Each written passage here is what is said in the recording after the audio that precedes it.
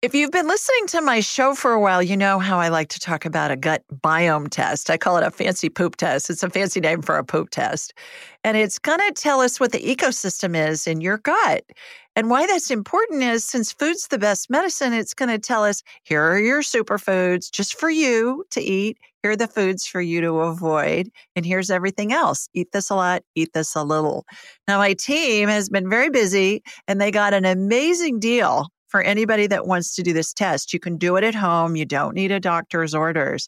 All you have to do is just go to Viome, V as in Victor, I-O-M as in Mary, E.com, Viome.com. And at checkout, use the secret code, Julie Ryan, and you'll get more than 50% off. Don't put any spaces in there, just Julie Ryan. It's an amazing test. It's going to give you tons of information. I've done it several times myself, and you're going to be thrilled with the information you get because it'll give you a program just for you. Give it a whirl. Julie Ryan, noted psychic and medical intuitive, is ready to answer your personal questions, even those you never knew you could ask. For more than 25 years, as she developed and refined her intuitive skills, Julie used her knowledge as a successful inventor and businesswoman to help others. Now, she wants to help you to grow, heal, and get the answers you've been longing to hear. Do you have a question for someone who's transitioned? Do you have a medical issue? What about your pet's health or behavior? Perhaps you have a loved one who's close to death and you'd like to know what's happening. Are you on the path to fulfill your life's purpose? No matter where you are in the world, take a journey to the other side and ask Julie Ryan. Hey, everybody. Welcome to the Ask Julie Ryan Show. I'm Julie, your host, and I'm so delighted you could join us this week. My intention in doing this show is to provide information, insight, and comfort to people all around the world by helping to answer life's unanswerable questions. And I have such a treat for you this week. Michelle Oravitz is with us. Hi, Michelle. Welcome. Hi, Julie. Thank you so much for having me. Oh, my pleasure. She is one of my favorite people on the planet, and she's an angelic attendant training grad. She's part of the AAT community, and she is a fertility specialist. So she combines woo-woo with her work as an acupuncturist. And so I asked her to join us this week so she could tell all of us about the work that she does. And you're going to find that she's just really a remarkable woman, and you'll adore her as much as I do once you get to know her a little bit. So Michelle, welcome, welcome. Thank you so much, Julie, for having me. And the feeling is mutual. I adore you as well. And this is awesome. Well, acupuncture is specializing in fertility health. How's that work? Okay, so basically, just like anything, when you're doing natural medicine, you can decide to specialize and start working on like specific things. And I was always called to fertility. And I think that part of it was that I was always an artist and I always used to paint. And I feel like I channel a woman through my paintings. And I feel like this energy of this fertility goddess, Guan Yin, is something that seems to repeat in my life. And I really do believe that she comes through not only in my paintings, but also in my work with women. Interesting. Is she an Asian goddess? Yeah, so she's an Asian, almost like a female Buddha, but I do believe that she is repeated through different cultures. So I feel like she comes out as Mother Mary. Depending on the different culture, it's kind of like that female, loving, compassion, feminine energy.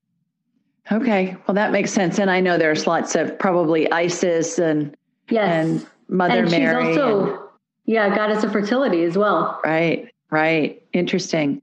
Well, you are an architect to start out. How does one go from being an architect to being an acupuncturist specializing in fertility?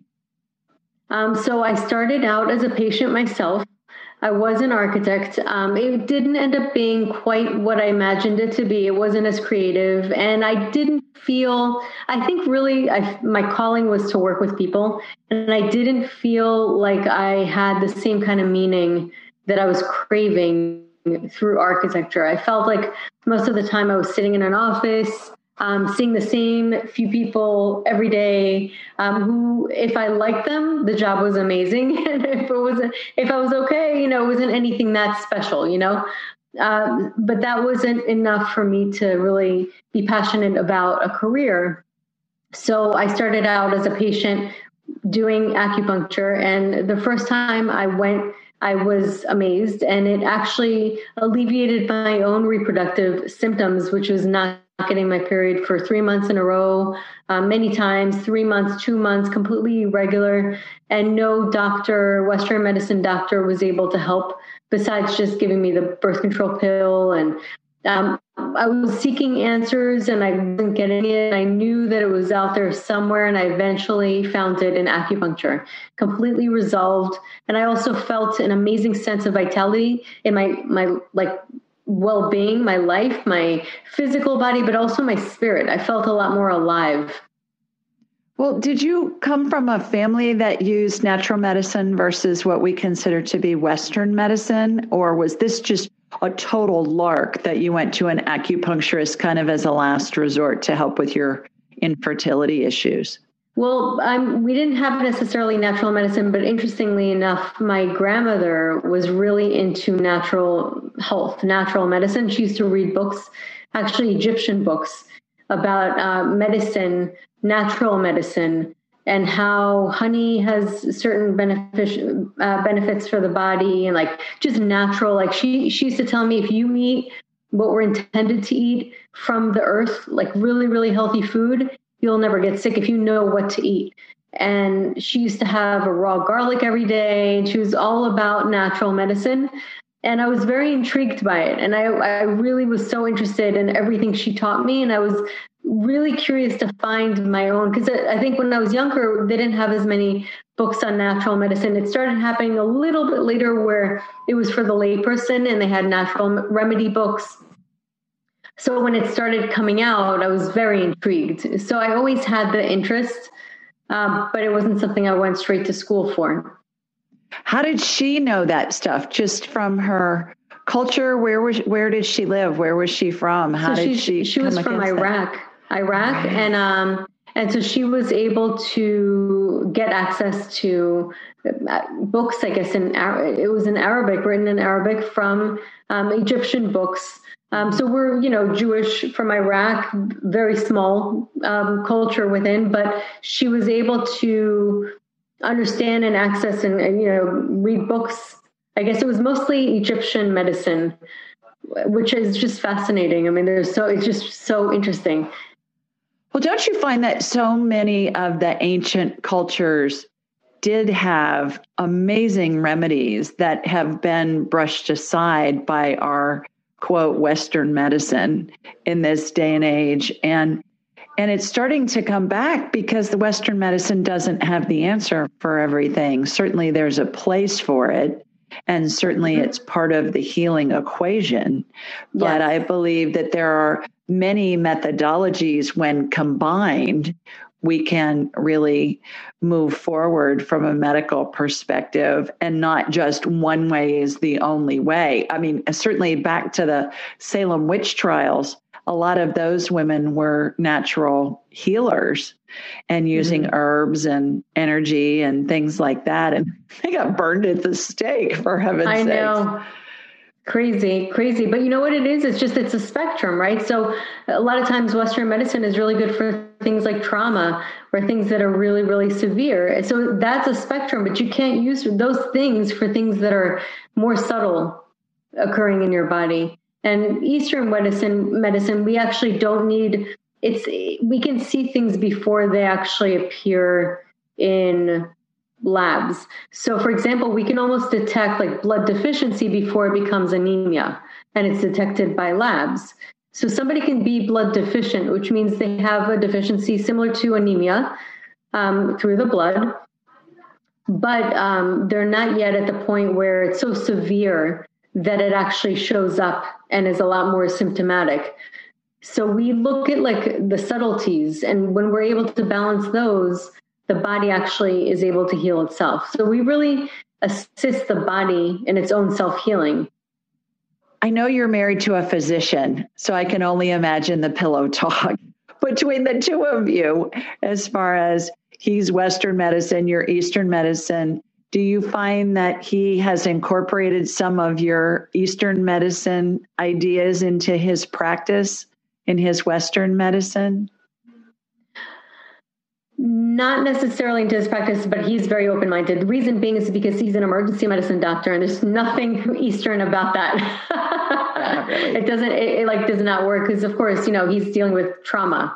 So it's kind of interesting because that's the creme de la creme of Western medicine, and that's really what he does. So it's more severe cases, people coming in, losing blood and, infections and what have you. He's saving lives and you're helping to create lives. Yeah, that's an interesting way to look at it. Yeah, but we do have conversations, and it's actually very interesting because sometimes he'll help me. He'll mention certain conditions or certain things that he's seen that are a little more severe, but it's obviously something that is interesting to me and actually helped me when I was going to school because I was able to understand the body a little better because he would explain it to me from a Western medicine perspective. And he is very open to my perspective as well, especially when it comes to things that he's going through in his own life, like lower back pain or whatever it is, or just like digestion. So I can help him with that because it's a little more subtle. We don't have to work with major medicine. We work with like herbs and also diet. Mm-hmm. And honey. Honey. Don't forget the honey. Honey's amazing. Yeah, I've heard about the honey that you want to always use local honey because it has the pollen from the local plants, especially if somebody has allergies. That's interesting. No, I haven't heard that. That's I didn't know about that, the local honey, because of the local plants. I've heard that a lot for people that suffer with seasonal allergies, especially because when you use the honey from the local honeybees, and they've, of course, gathered the pollen from the plants that are in the area, and then you build up, I don't know, whatever it is, I don't know. Immunity, immunity or tolerance, and it doesn't end up being a stimulant to the immune system because the immune system has gotten it in gradual doses. And who doesn't love honey? Honey's amazing. It's about as good as it gets. Well, back to the architecture side of your life.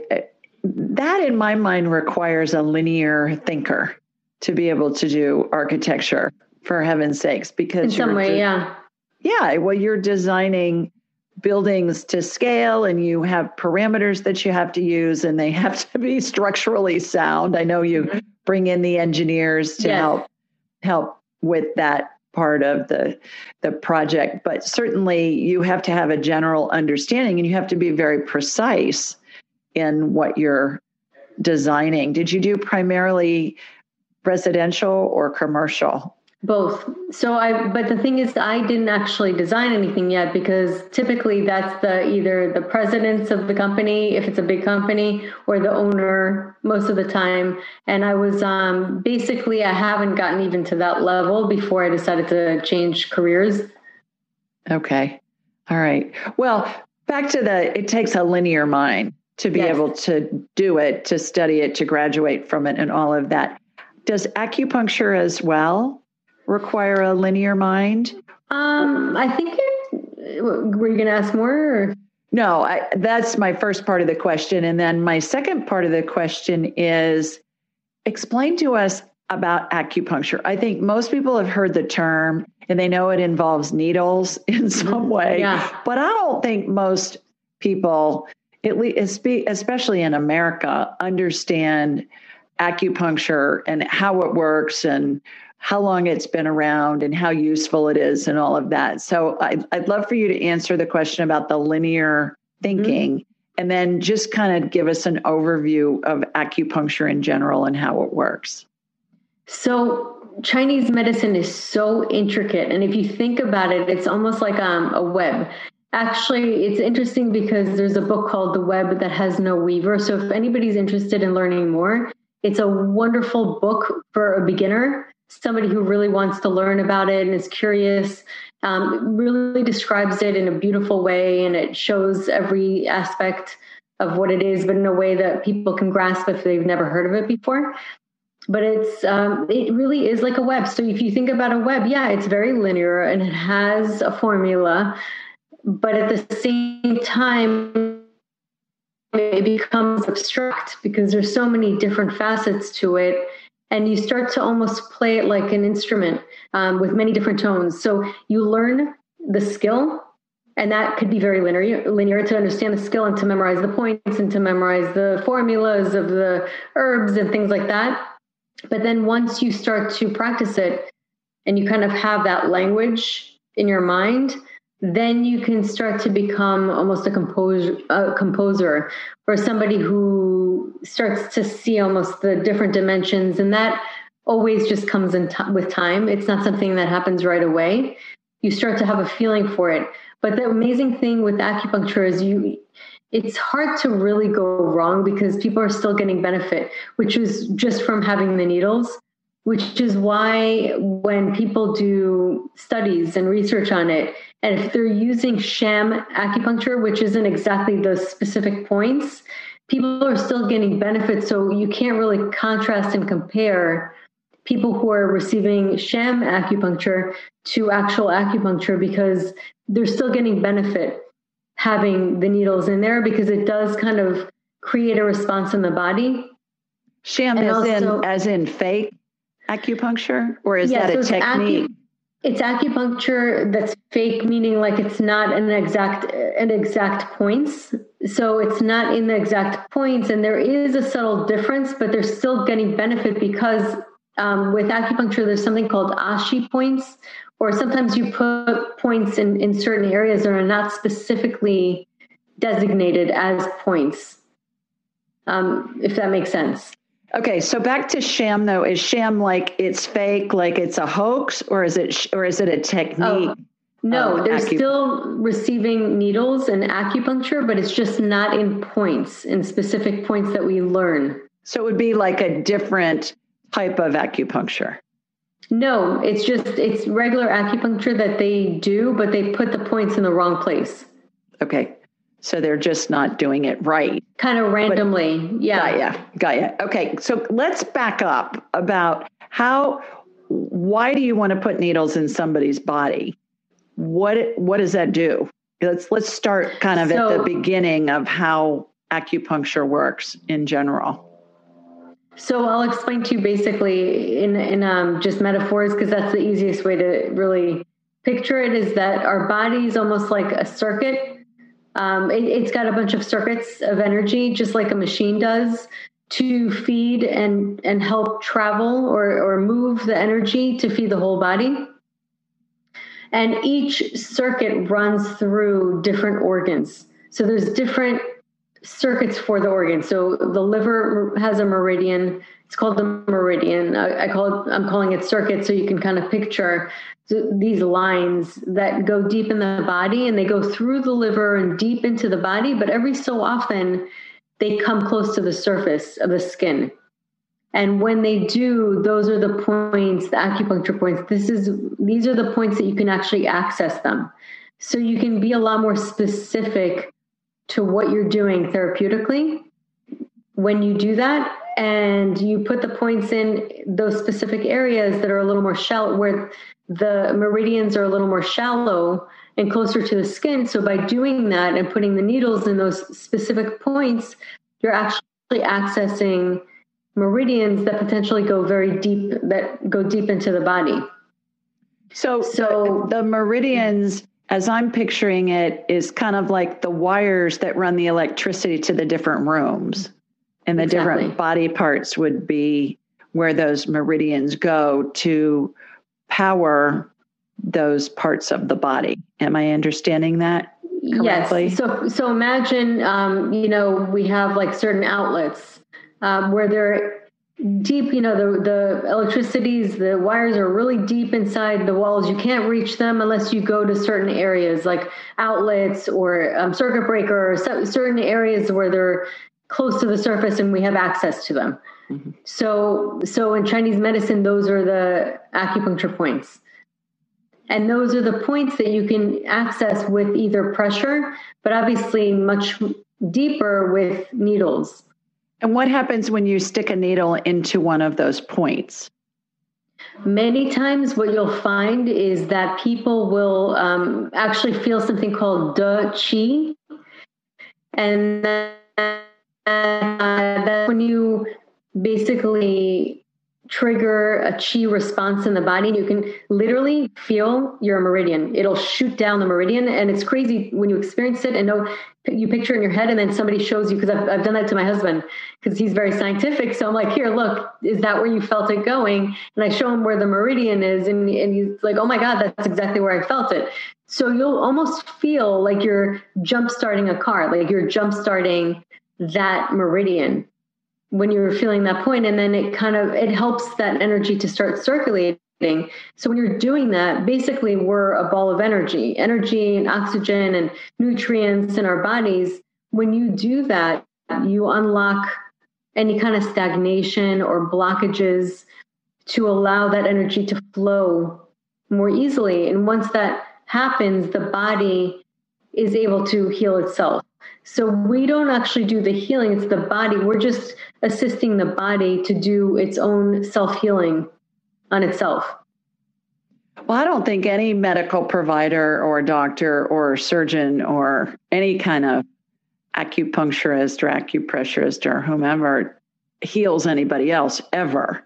I believe that we all help the person heal themselves. And an analogy I like to use for that is, think of a surgeon who makes an incision, or in your husband's case, when he's got somebody coming into the ER with some big old cut or laceration, what's he do? He stitches it up with suture, or he's using staples or something like that to hold it together. And then the body grows the skin back. That's right. Your husband's not growing the skin back for the patient. The patient's body heals that, but he's the facilitator. He's the one that's putting that skin together and maybe cleaning it out and making sure it's not infected. But it's always our body that heals itself. The work that I do, and you know from taking my class, that we're all the facilitators helping the person heal themselves. I use the analogy of, oftentimes I compare myself to a tugboat captain, and you're the ship, and I'm going to help steer you safely into port, and then you're going to take over once you're in port and heal yourself. So yeah, I agree with you on that. Okay. So when you first of all, do the needles hurt when you put them in? Sometimes they do. Sometimes people will feel a little pinch. Sometimes if there's a lot of blockage, they're going to feel it a little bit more. Sometimes they feel nothing. Okay. Most of the time, it really doesn't hurt. It's like a hair thin, right? It's a hair. Super thin. Yeah. Yeah. Super thin. So do you use different needles? Does everybody have their own set of needles, or do you just sterilize the needles after every use? Or No. It's just like going to the doctors. They'll never use a syringe twice. Okay. They so throw it's all it out disposable. In the Everything is, Okay. It's all disposable. All right. Can you tell I've never had it done? That's why I'm so fascinated. No, people ask that question a lot, actually. It's a very common question because you don't know. Well, actually, back in the day, I'm sure they did reuse the needles. They did, of course. And it was really funny because when I first came into the place that I was going to go to school, the admissions director, he said, come in with your mom. We'll give you a free treatment. So I went in there. And so we were waiting in the waiting room, and he goes, we're just, we're sterilizing the needles. We'll be right back. And my mom and I looked at each other like, what?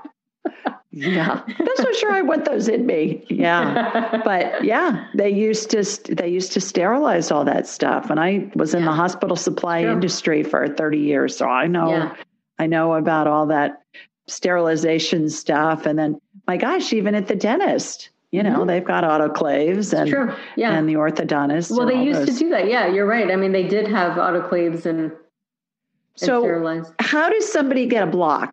Are they born with it? Does it happen in their life? How does a block originate? And then when you stick the needle into a pressure point, does it release the block? Does it take more than one time to stick the needle in to get the block to release? How's that work? Yeah, so basically, of course, people are either born with it, because some people are born with it. You could be born with anything, really. But really, most of the time, what I mean by blockages is basically stagnant energy. Or stagnant blood. Sometimes stagnant blood can turn into tumors. So, because it stagnates for so long, it starts to harden. So there's different everything's really a spectrum. So if a person is really anxious and tight, you could literally feel their skin. In some people, they're so stressed out, I can barely get the needle in their back. It's so tight. The skin becomes resistant to anything going inside. It's hard as a rock. And you can feel the muscles too. I mean, people just get really, really tight. So imagine when you're stressed out, you've ever felt like really stressed out, and most people will say that they feel it in their upper shoulder area. They'll tighten their shoulders and tense up. So when you tense up, you're not really allowing a lot of flow to go in. You're stopping is what you're doing. And so doing that over and over and over again, it could be from just stress. It could be also from poor food and a sluggish circulation because you have too much dampness in the foods. There's so many different reasons why we can kind of cause that stagnation and stop things from moving. But that's pretty much how over time it just becomes more and more dense in certain areas. So in that case, because of the tightness, and typically, even when I was doing hypnobirthing for when I was pregnant to prepare me for the labor. And one of the things they talked about was pain comes when there's tension. So if you actually lean into it and breathe into it rather than fight it, then you'll feel less pain. What's so hypnobirthing? The same thing happens. Oh, hypnobirthing. Okay, so it's basically you do these mantras and visualizations to open yourself up for labor, for birth, and prepare yourself. So when you have the baby, you're not really fighting against it. And the whole idea behind it is that you don't need to feel pain during labor. Wow. And I know it sounds what a concept. crazy. Yeah, well, they show you videos in the beginning, which I think is hypnosis on its own, of women just breathing through and having babies and holding them, standing up, not looking like patients, but just women having babies and not making it a medical thing. And it's just really fascinating just about how natural it is and how our bodies know what to do. And that the more we fight it and the mental idea of watching those shows on TLC, just watching shows and seeing the pain or the description of it, we anticipate this horrible pain, but it doesn't necessarily have to be that way. We could just lean into it. And the more we lean into it and allow it and not fight it, the easier it gets and the more flow we have. So it actually does reflect what hypnobirthing does for birthing, reflects very much how Chinese medicine can help allow the body to lean back and kind of allow the energy to flow more. And once it flows more, it's able to do what it needs to do. It's almost like getting the ambulance from one side of the town to the other. If there's too much congestion, too much happening, too much going on, too much chaos, it's not going to happen.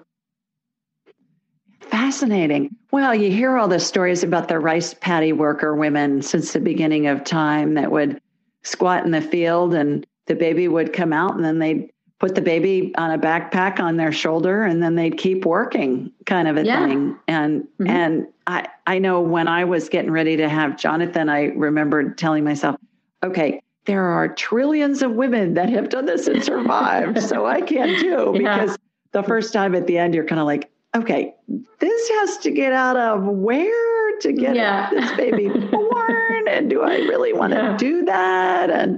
And then we, the vast majority of us survive and move on. And he came so fast that I couldn't have an epidural. I wanted him to hook it up a couple weeks early, kind of be like an astronaut and have one of those lifelines, when they're walking in space or walking on the moon. I thought, can't you just hook that thing up and have it in there for a couple of weeks just in anticipation? Because I was so afraid of labor. But he came so fast I couldn't have any drugs. And I just got up and walked for 45 minutes and then he was born. Wow. And I don't understand why they have women lay down. What's up with that? Exactly. I stood up when my second one, I didn't have anything. My first one, she was sunny side up. So I did feel pain because the back of her head was against my pelvis, my sacrum, and it was really painful. And at the end, he was able to move her, but I needed an epidural. There was just no way. Second one, she was in the perfect position. And I at one point when I felt the need to push, I stood up and I had nothing. I didn't take anything. I stood up and I felt it. I was like, just releasing it. And it felt like I wanted to. And it was just really natural. Yeah. Yeah. Interesting. Apparently I did scream when his shoulders came out. Mm-hmm. And one of the nurses came in. Screaming is good. But you need that force to help the child out. Well, one of the other L&D nurses came down and said, "What the heck's going on down here? These other patients want to know, what are you guys doing in here?" Yeah. And so, of course, I don't remember that, but that's what my husband says. I actually do remember screaming, and I'll be honest. The reason you screamed is probably because you didn't have an epidural. You felt it. I do think that the screaming helps that pressure of pushing them out. I guess. I don't know. Well, you see those you see those sumo weightlifters, in the Olympics, and they're screaming when they're lifting, 800-pound dumbbells or something. And they're screaming. So maybe that's part of the same. It's all chi, right? All energy phenomenon. Yeah, when that happens. Okay, so this is fascinating about the acupuncture thing because I've never had it, so I don't know this, and I'm guessing, you have to get acupuncture. Yeah. I need to come down and have you stick me with needles. I'll come down anytime. Just let me know. All right. So I imagine a lot of people that are listening to this or will listen to this are like me, and they haven't had an experience. They know it exists, but the thought of sticking needles in somebody's body is just kind of like, why would I do that? But I know it's very ancient. And how far back does it go in the Eastern records that they've been able to find that acupuncture and acupressure really, do they even know when it began? Do they have history that goes back that far?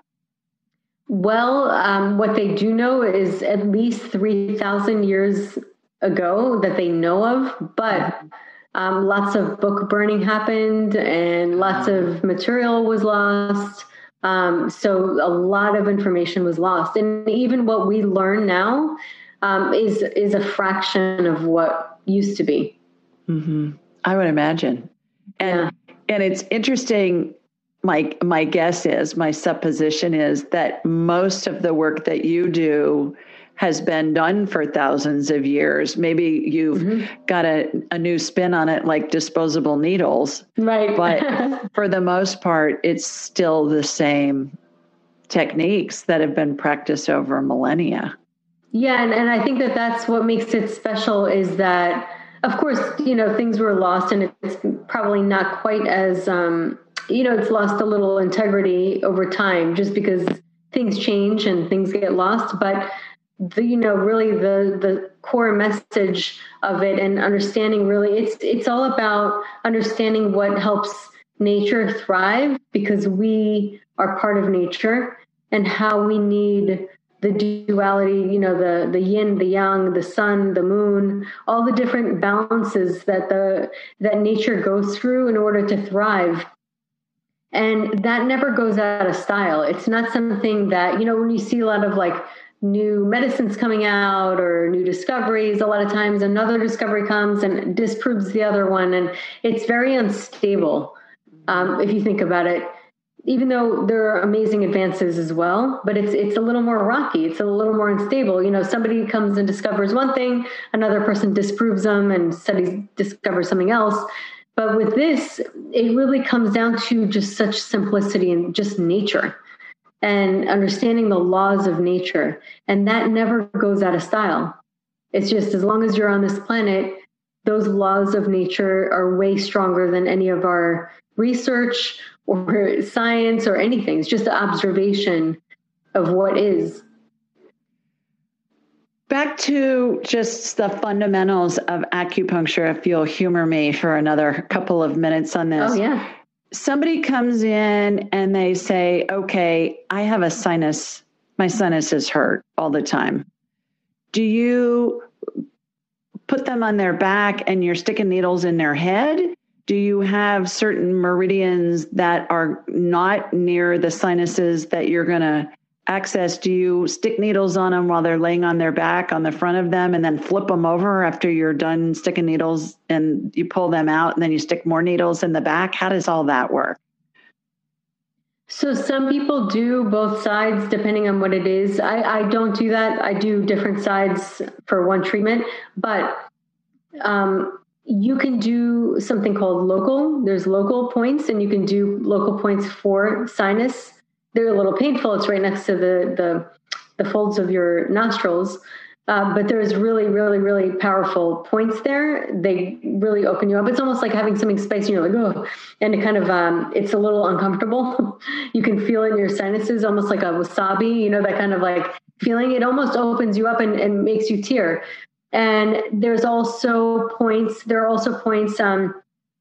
on the hand, which is the command point for the face. So anything to do with the face, this point, which is not on the face, it's on the hand, can reflect the face. Now, another thing too is we do something called body mapping. So this is why sometimes what's called the sham acupuncture that we discussed before can impact somebody without them realizing it, because you can do also body mapping. So if you look at an arm, you can look at the hand, and the hand can reflect the head, the wrist can reflect the neck, and then you go into like the torso, and then where I bend here is where I would bend my body. Like I'm showing you, but if people aren't seeing me, I'm bending my elbow right now, and I'm putting my hand right in the inner crease of my elbow, the opposite of my elbow, and that is where it would reflect my abdomen or the area where like my hips.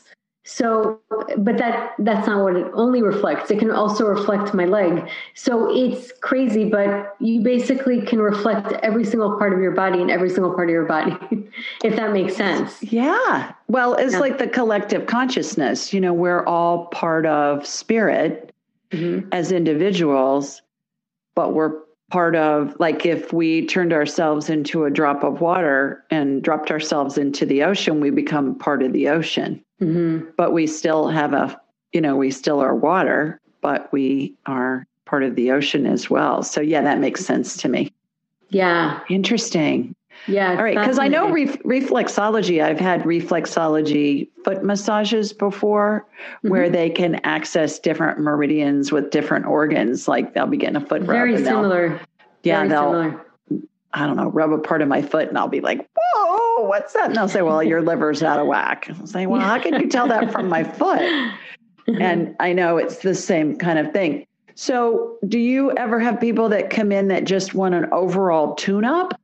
Yeah. And they don't really have anything going on, and they just kind of come in periodically, maybe once a month or once a quarter or something, just to stay in alignment and stay healthy? Absolutely. But when you do what I do, and I'm sure you probably see the same, everybody has something going on at one point or another, but it's just a varied degree. So it could be very, very, very minor. But everybody has a little like tuning that they could use. It could be whatever, it could be anything. And it could be just a little digestive, but very, very slightly, or a little sluggish, but it's not anything like too severe. So it's just very easy. You do one treatment a month if you're doing maintenance, or one every 2 weeks. And some people, it's amazing. Some people who have had really severe symptoms have come once, very few times after, and immediately had just a release and a shift. It's crazy. Very, very rare. It doesn't happen all the time, but it does happen. Fascinating. Does insurance cover it usually? It does. It does. I personally don't deal with insurance anymore. It was just too much of a headache with the high deductibles and everything, and I'm out of network. But most acupuncture, what I do personally, even people who don't take insurance can actually submit a super bill to the patient, and the patient submits it to the insurance, and they do get paid back. So yeah, insurance does cover. Which is just fantastic. And what an accomplishment for the Acupuncture it's wonderful. Yeah. Association or whoever lobbied with the insurance companies to say, okay, we need to get paid for this. My daughter-in-law, Mallory, Dr. Mal, is a veterinarian. And I know, and she learned acupuncture in veterinary medicine. They taught it as part of her curriculum. Oh, yeah. And I have a friend who has horses. It's amazing. Yeah. I was just with her, and they have an acupuncturist that's a vet that comes out, a vet acupuncturist, I guess is what they call themselves. And they come, I think, at least once a month, maybe every other week or something, to work on her horses.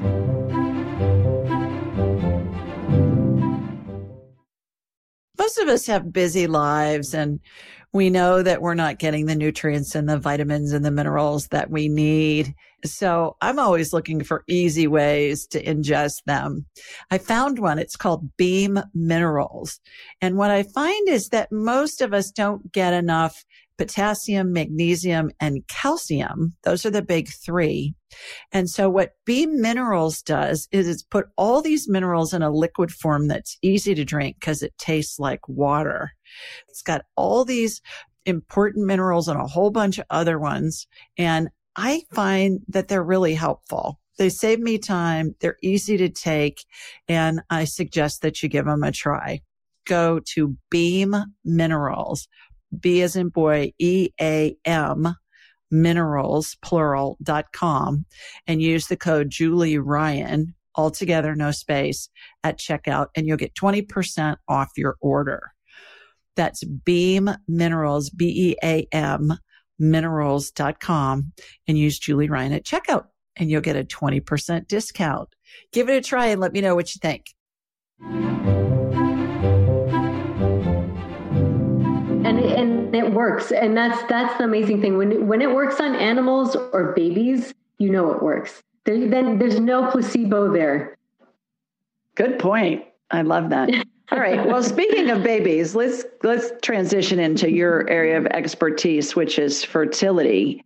And when working with a couple who want to conceive, what's your normal protocol? Are these people that have been through other, perhaps IVF, or they're doing it in conjunction with IVF, or is there a typical, and what's the broad brushstroke of the couples with whom you work? Yeah, it's there is no typical. I have ranges of imbalanced hormones, people trying to go naturally, people without any period at all, completely needing to jumpstart their period from zero, people who have too much stress, people who are doing IVF, IUI, that did a retrieval, want help with transfer, or have done failed retrievals and want to do it again and want to work on their egg quality. So I get so many ranges of couples. Sometimes men coming in. Most of the time, it's women. It's just every once in a while the husband will come in as well, and I get very happy when I do see that, because it's just not always the case. Whether they're really busy with work or whatever it is, sometimes it's hard to get the guys in. Do you find that it's usually women-led that want to have babies? I talk to guys, my son's 29, and none of his friends or him are interested in having kids, but their wives talk about it like, okay, in 5 years or something, we'll start thinking about it. And the guys are like, yeah, whatever. Do you find that the male partners are doing it just because they know their female partners or wives want to have a baby? Is it more female-led? Is that a species thing that we females have? Well, by the time they come to me, they're both on board, that's for sure. But the women are a lot more into, like, they will not leave one stone unturned. They want to make sure they do everything. So they'll do the research, they'll figure it out. And they're like, my patients are some of the smartest women I know. They are so smart. They teach me. They're like, have you heard of this? Have you heard of that? I mean, that's like so much of what I've learned is just talking to them and what research they've done. I'm like, oh, I'll look into this.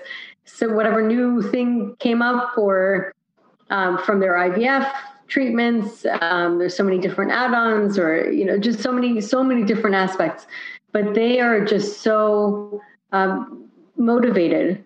And I really do feel that is a primal thing with women wanting babies. I agree with that. So you just mentioned a minute ago about improving the quality of their eggs. You can do that with acupuncture? Mm-hmm. Because doesn't a woman, when she's born, have a certain number of eggs? Mm-hmm. And then can the eggs get healthier when they're in the ovaries? So the eggs start out as tiny little follicles, and it takes them 3 months to mature. So during that maturation, that's why we always say a minimum of 3 months to really see how this is impacting you. But it takes them 3 months to mature. And as they grow and mature, if you give them the right nutrients, they will grow really healthy. Interesting. All right. Yeah. Energetically, I scan a lot of women that are trying to conceive. Thanks to you, because I've been on your show. And so people hear me on your show, and then they schedule a consult with me. And eggs look like blonde caviar to me. Mm-hmm. And they're kind of in a clump. Mm-hmm. And then when a woman is ovulating, what it looks like to me, again, this is in my head. I'm seeing this scene in my head. It looks like a red zit. Maybe when you were a teenager, I'd call it an underground zit, where before it develops a head, and those are the ones that hurt the most, where it's like an underground zit. And then that's where the egg pops out. That's when they ovulate. That's what it looks like to me. Is that what it really looks like? Yeah. Okay. So the follicle is basically the eggs are in the middle. It's surrounded by fluid, and then it goes, it has like a membrane around. And then what happens is during ovulation, that egg shoots out, and the remaining is called the corpus luteum. Mm-hmm. And that actually produces progesterone. And that's why when they check progesterone after ovulation, it shows or proves that they ovulated that month. Okay. All right. That makes sense. Well, and then the other thing that's so interesting is when I am working with moms who sometimes I'll see ovaries that just look like they're dark. They're not active at all. And then I watch stem cell energy regenerate a new ovary. And then I watch an ovary transplant in my mind's eye during the healing, where all the connector tubes and everything get clamped off.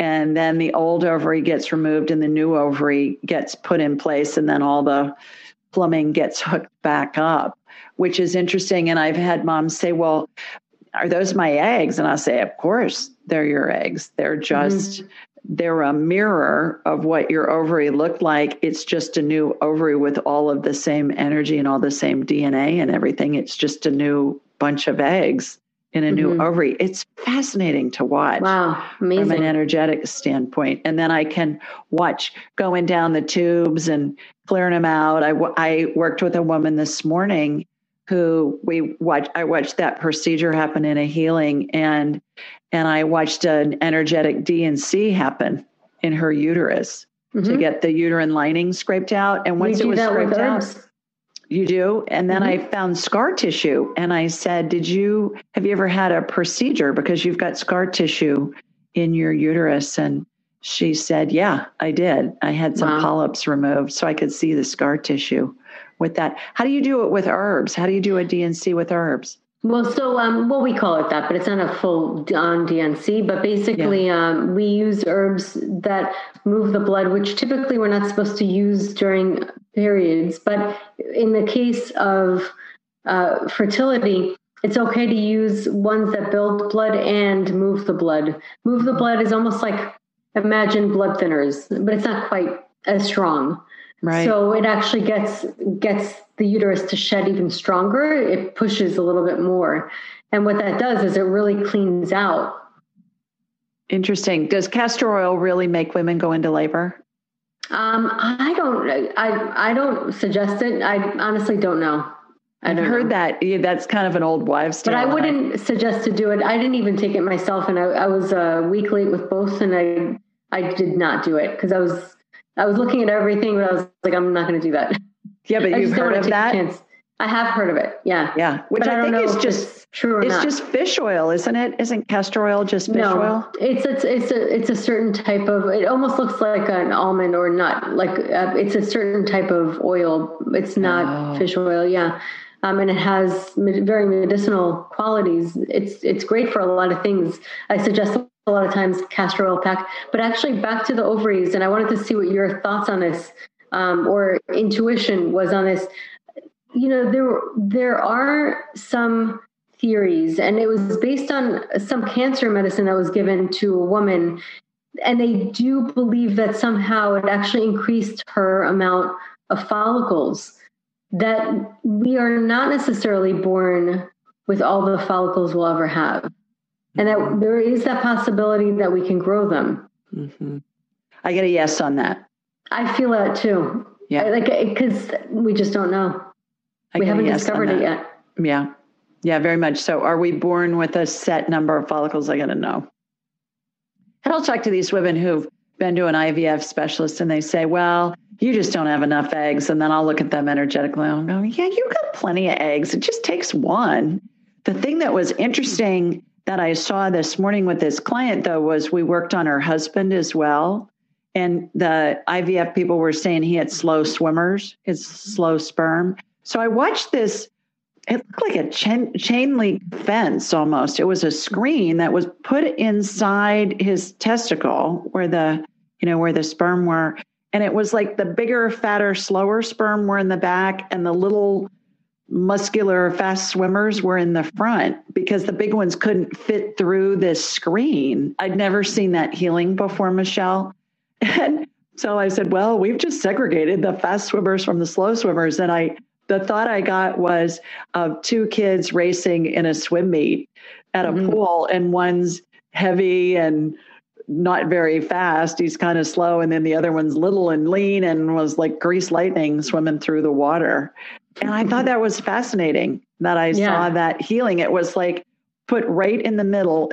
Have you ever seen a dog kennel where they'll have that chain link fence stuff put up and they'll keep the big dogs away perhaps from the little dogs, or just segregate the dogs? That's what it reminded me of. It wasn't that big of a hole. It was more like a screen on a screened-in porch that you'd see, or a window screen. But the little swimmers were in the front. And what I was getting was those little swimmers were going to go do the job, and it wasn't going to be a mix of both. Right. So I thought that was interesting, because I would think that would be able to up the percentage chance that one of those swimmers was going to get to the egg. Yeah. The little lean fast ones were going to get there. Yeah. That's wild. It's amazing how everybody's so different. Yeah. Yeah. It was wild. I said, God love you. I said, I can't wait to hear how you tell your husband we were playing around with his balls here while we were doing this healing. He started laughing, and she's going, I don't know that I'm going to tell him that. I said, okay, good. That's probably a good thing. That's really funny. This woman in Alabama I was talking to, we were playing around with your balls, but it was fun. Oh, gosh. All right. You say that you incorporate the mind and how it influences conception. Can you talk a little bit about that and explain what you mean by that statement? So, like we were talking before, you were just saying that a woman comes in and then she goes to the doctor, and the doctor says to her, oh, you don't have enough eggs, or I've seen that so many times that I can call BS on it for a lot of things, because it's just not true. It really, I really believe that the mind is so powerful, and you are such a great example of it. I mean, the way you heal and the way you describe your healing is exactly how people can literally get into their body and see these little symbolic stories of what's happening. And it really is that simple. It's just kind of, coming in and seeing your ovaries get more energy or get fed to a place, or even going inside your body and feeling, where am I feeling that stagnation? Your body is always communicating with you. So our minds are like so powerful. And I feel like we have this vehicle, like really powerful vehicle, that we don't really know how to drive. but we have such power and has such potential. And that's really the mind.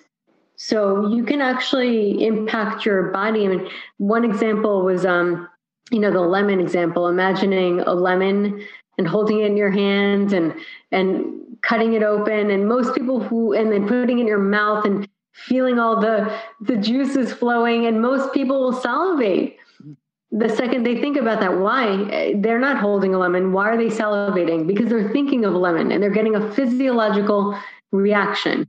So what else could we do? Right? So it's really fascinating. I mean, I know you know this because this is what you do, and you do it really with your imagination is so on point and so strong, but you trust it. You trust that imagination will do something, and you utilize it and you navigate that inner world to empower and to heal.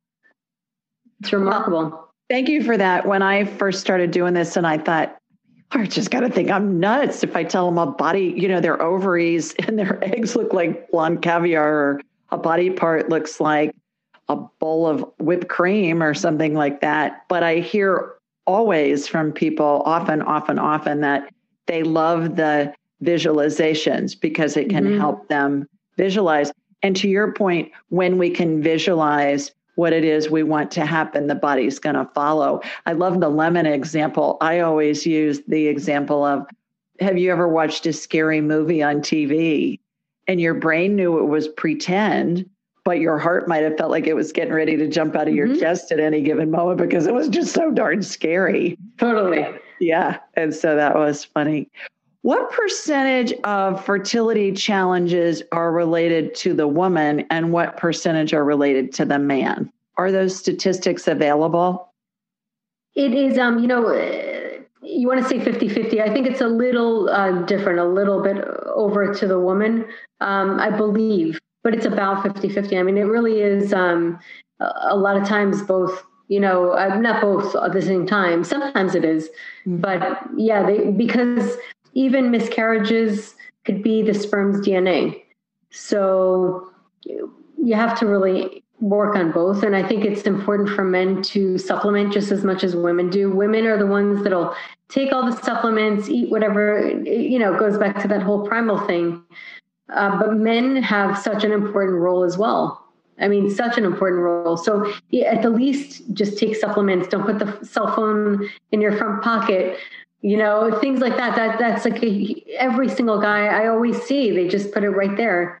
I promise you that's my next question. Okay, there you go. Is cell phone radiation a real problem for men? That's because I'm an AAT graduate. I read your mind. that must be it. We're ESPN friends, Totally. Psychic Friends Network. Exactly. Honest to God, my next question is cell phone radiation a real problem for men, and how can they address it without giving up their phone? Mm-hmm. What do you tell them? Put it in their butt. Put it in your back pocket and have the screen. What I've read is have the screen up next to your butt cheek. Have the back of it facing out because that's where most of their radiation goes. Exactly. And then sometimes, put a sticker, one of those radiation shields. One thing that also I've heard of is shungite, it's called. Shungite is it's a type of stone. It's a black stone that is said to be absorbing of radiation. And they sell them in small, tiny little discs where you can actually stick them on. There's like a little peel. You peel it off and you stick it on. You can stick it on the back of your phone. And sometimes people, it's easier to even put it on top of the case. It's fine. It's still going to absorb what's there. Interesting. So you think those little disc things really work? I'd like to think, I still say do everything, do that, put it in the back pocket. Most people don't have butt issues or fat cells don't tend to have as much of a sensitivity to anything. It's more the sex organs that tend to be, if anything, the health, it can really impact the health of those, the groin, the breast, all those areas should be totally avoided. If you have to do something, put it in your butt. Well, that's what I say, that you're frying the family jewels when you've got it in the front pocket. Those jewels are important. I know it. I tell Jonathan that. I say, my babies are in there. You need to put that phone in your back pocket. Exactly. Well, and then I see a lot of men, especially older men, will put it in their shirt pocket right next to their heart. And I'm thinking, what are you doing? Or breast, men can get breast cancer too. Yeah. Yeah. I do see that with women every now and again, but not as often as with men doing that. You had mentioned about the rear end being fat. Does fat help in the right kind of fat? Does that help increase fertility? I've read that. Yes. So it's really good for equality as well. Fat is very necessary for hormone production in the body, and the right type of fat. It's important to have the right type of fat, but people have become afraid of fat. Part of it was that there was this research done, paid by the sugar companies a long time ago to really put the heart health blame on fat. And then people went all fat free. And then they put extra sugar to give some taste. And now they're finding it's completely not true. And fat is very healthy. It's very necessary, but it's the right type of fat. And same thing with carbs. Carbs are not a bad thing. It's just having the right type of complex carbs. You don't want anything like sugar or syrup or something that is too simple carbs. So what's the right type of fat and what are the right type of carbs? So fats, I tend to like fish oils, Nordic Naturals I love. So you can supplement with them. You can have sardines if you like. Some people don't like it. Wild caught salmon, avocado, hemp seeds, lots of omega-3 fatty acids are really great. We were talking about carbs as well. Mm-hmm. What are good carbs in your world? I'm sure Twinkies aren't part of your suggested eating list. They're good tasting, but they're not good for you. But yeah, so anything like plantains, and also at a minimum, you don't want to overdo anything, especially carbs, because they could be strong on the body. So very starchy carbs. But you can have, plantains are really great. Sweet potatoes, quinoa, things that are more complex carbs that take a little longer to digest. You can also have carbs in fruits. The best kind of fruits really are the blueberries, blackberries, high antioxidant rich fruits. And they also are great for inflammation and that kind of thing. So food, it's just good to have a variety of whole foods that are grown from the ground. Mm-hmm. That's the best. I eat wild blueberries most nights for dinner because, as you know, I gave up sugar a couple of years ago. So I still want it, but I don't eat it. So I eat wild blueberries. But that's a great way to have it. You can have it, you can enjoy it, and it's good for your body. It is. And then I have to bleach my teeth every once in a while because it's like my teeth. Well, I look like a Smurf. Oh yeah, for sure. I look like a Smurf because I have blue teeth with that. Oh gosh. Speaking of teeth, I've read recently that teeth and gum health have a correlation not only with our health in general, but also with fertility. Yep. Have you found that in your meridians, that when you're working on somebody that can come up?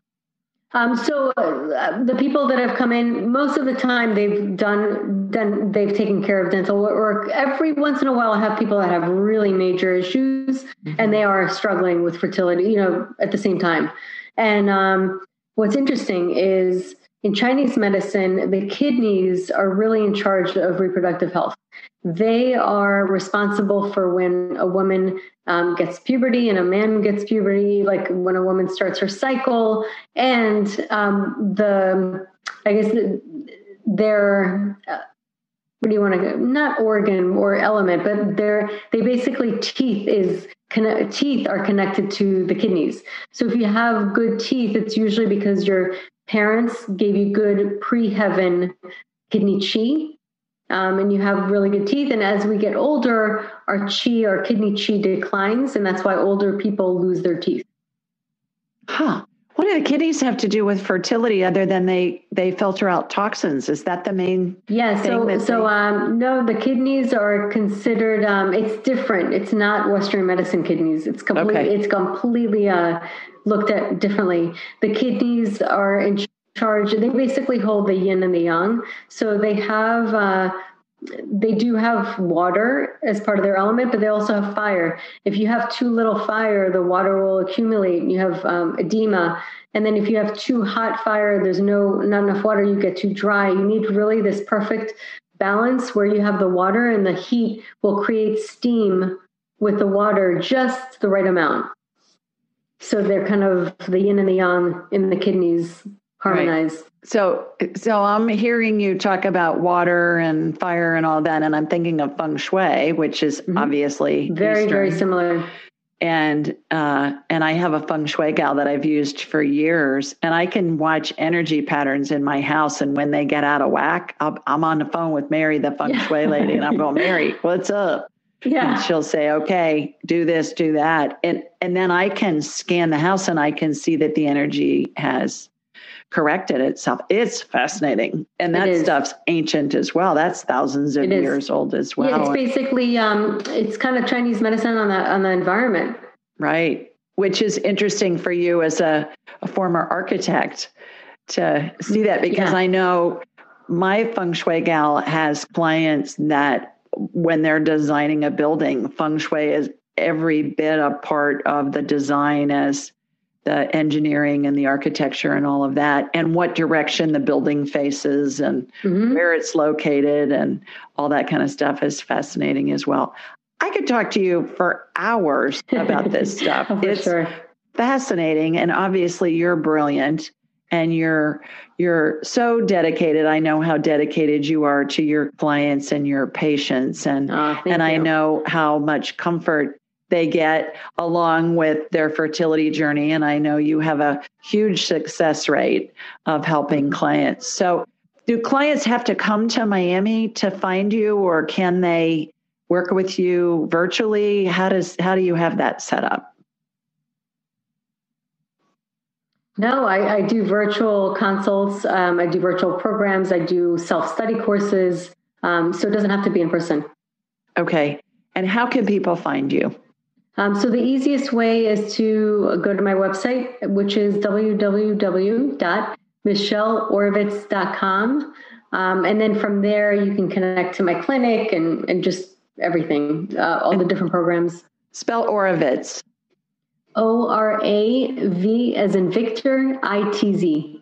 Okay. MichelleOravitz.com. All right. She's a goddess, you guys.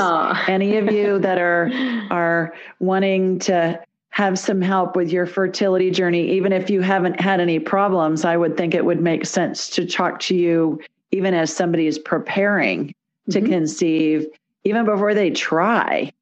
And just so that they can have everything lined up and it'll be smooth sailing, hopefully, for them. What I'm seeing, and maybe it's just the clients that come to me that are trying to conceive, they're older. Is there a skew where women are older now? Delivering women, has the age gone up over what it was certainly 20 years ago? It seems like it has to me, just of the people that I know.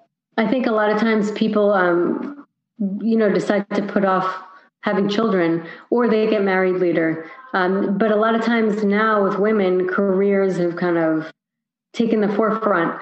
So what I always suggest is, if that's the case, no problem, but freeze your eggs. And I've helped women do that as well. Single women that just want to prepare their bodies and just want to freeze their eggs and have that option. That's a great idea. I actually was on a show about that, to freeze or not to freeze. It was a summit earlier in the year.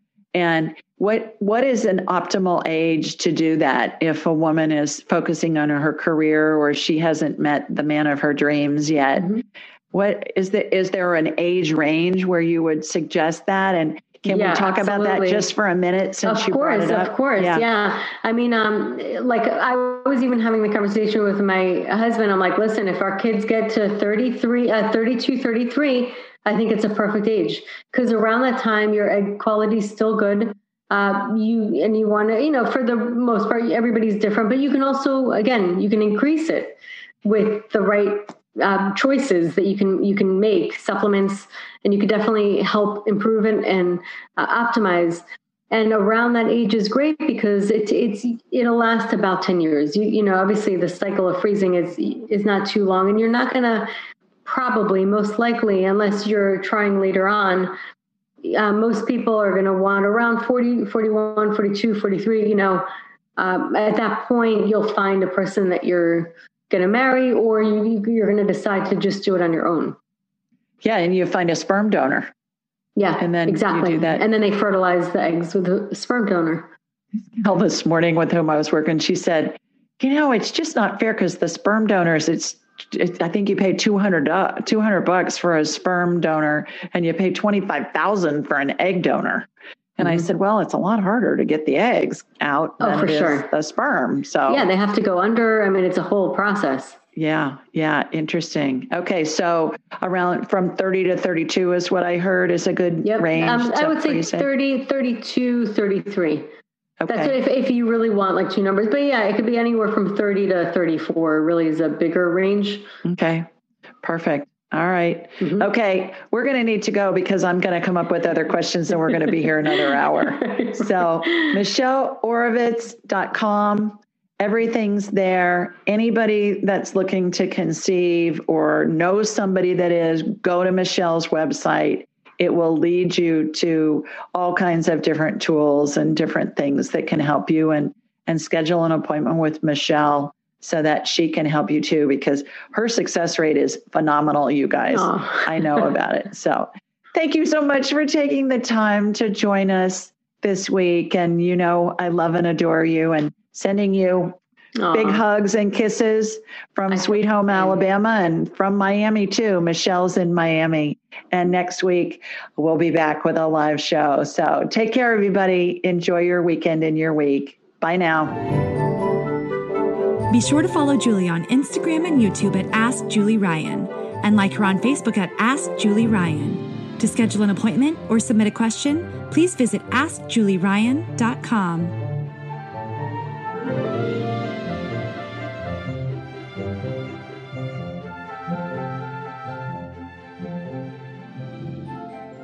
This show is for informational purposes only. It is not intended to be medical, psychological, financial, or legal advice. Please contact a licensed professional. The Ask Julie Ryan Show, Julie Ryan and all parties involved in producing, recording, and distributing it assume no responsibility for listeners' actions based on any information heard on this or any Ask Julie Ryan shows or podcasts.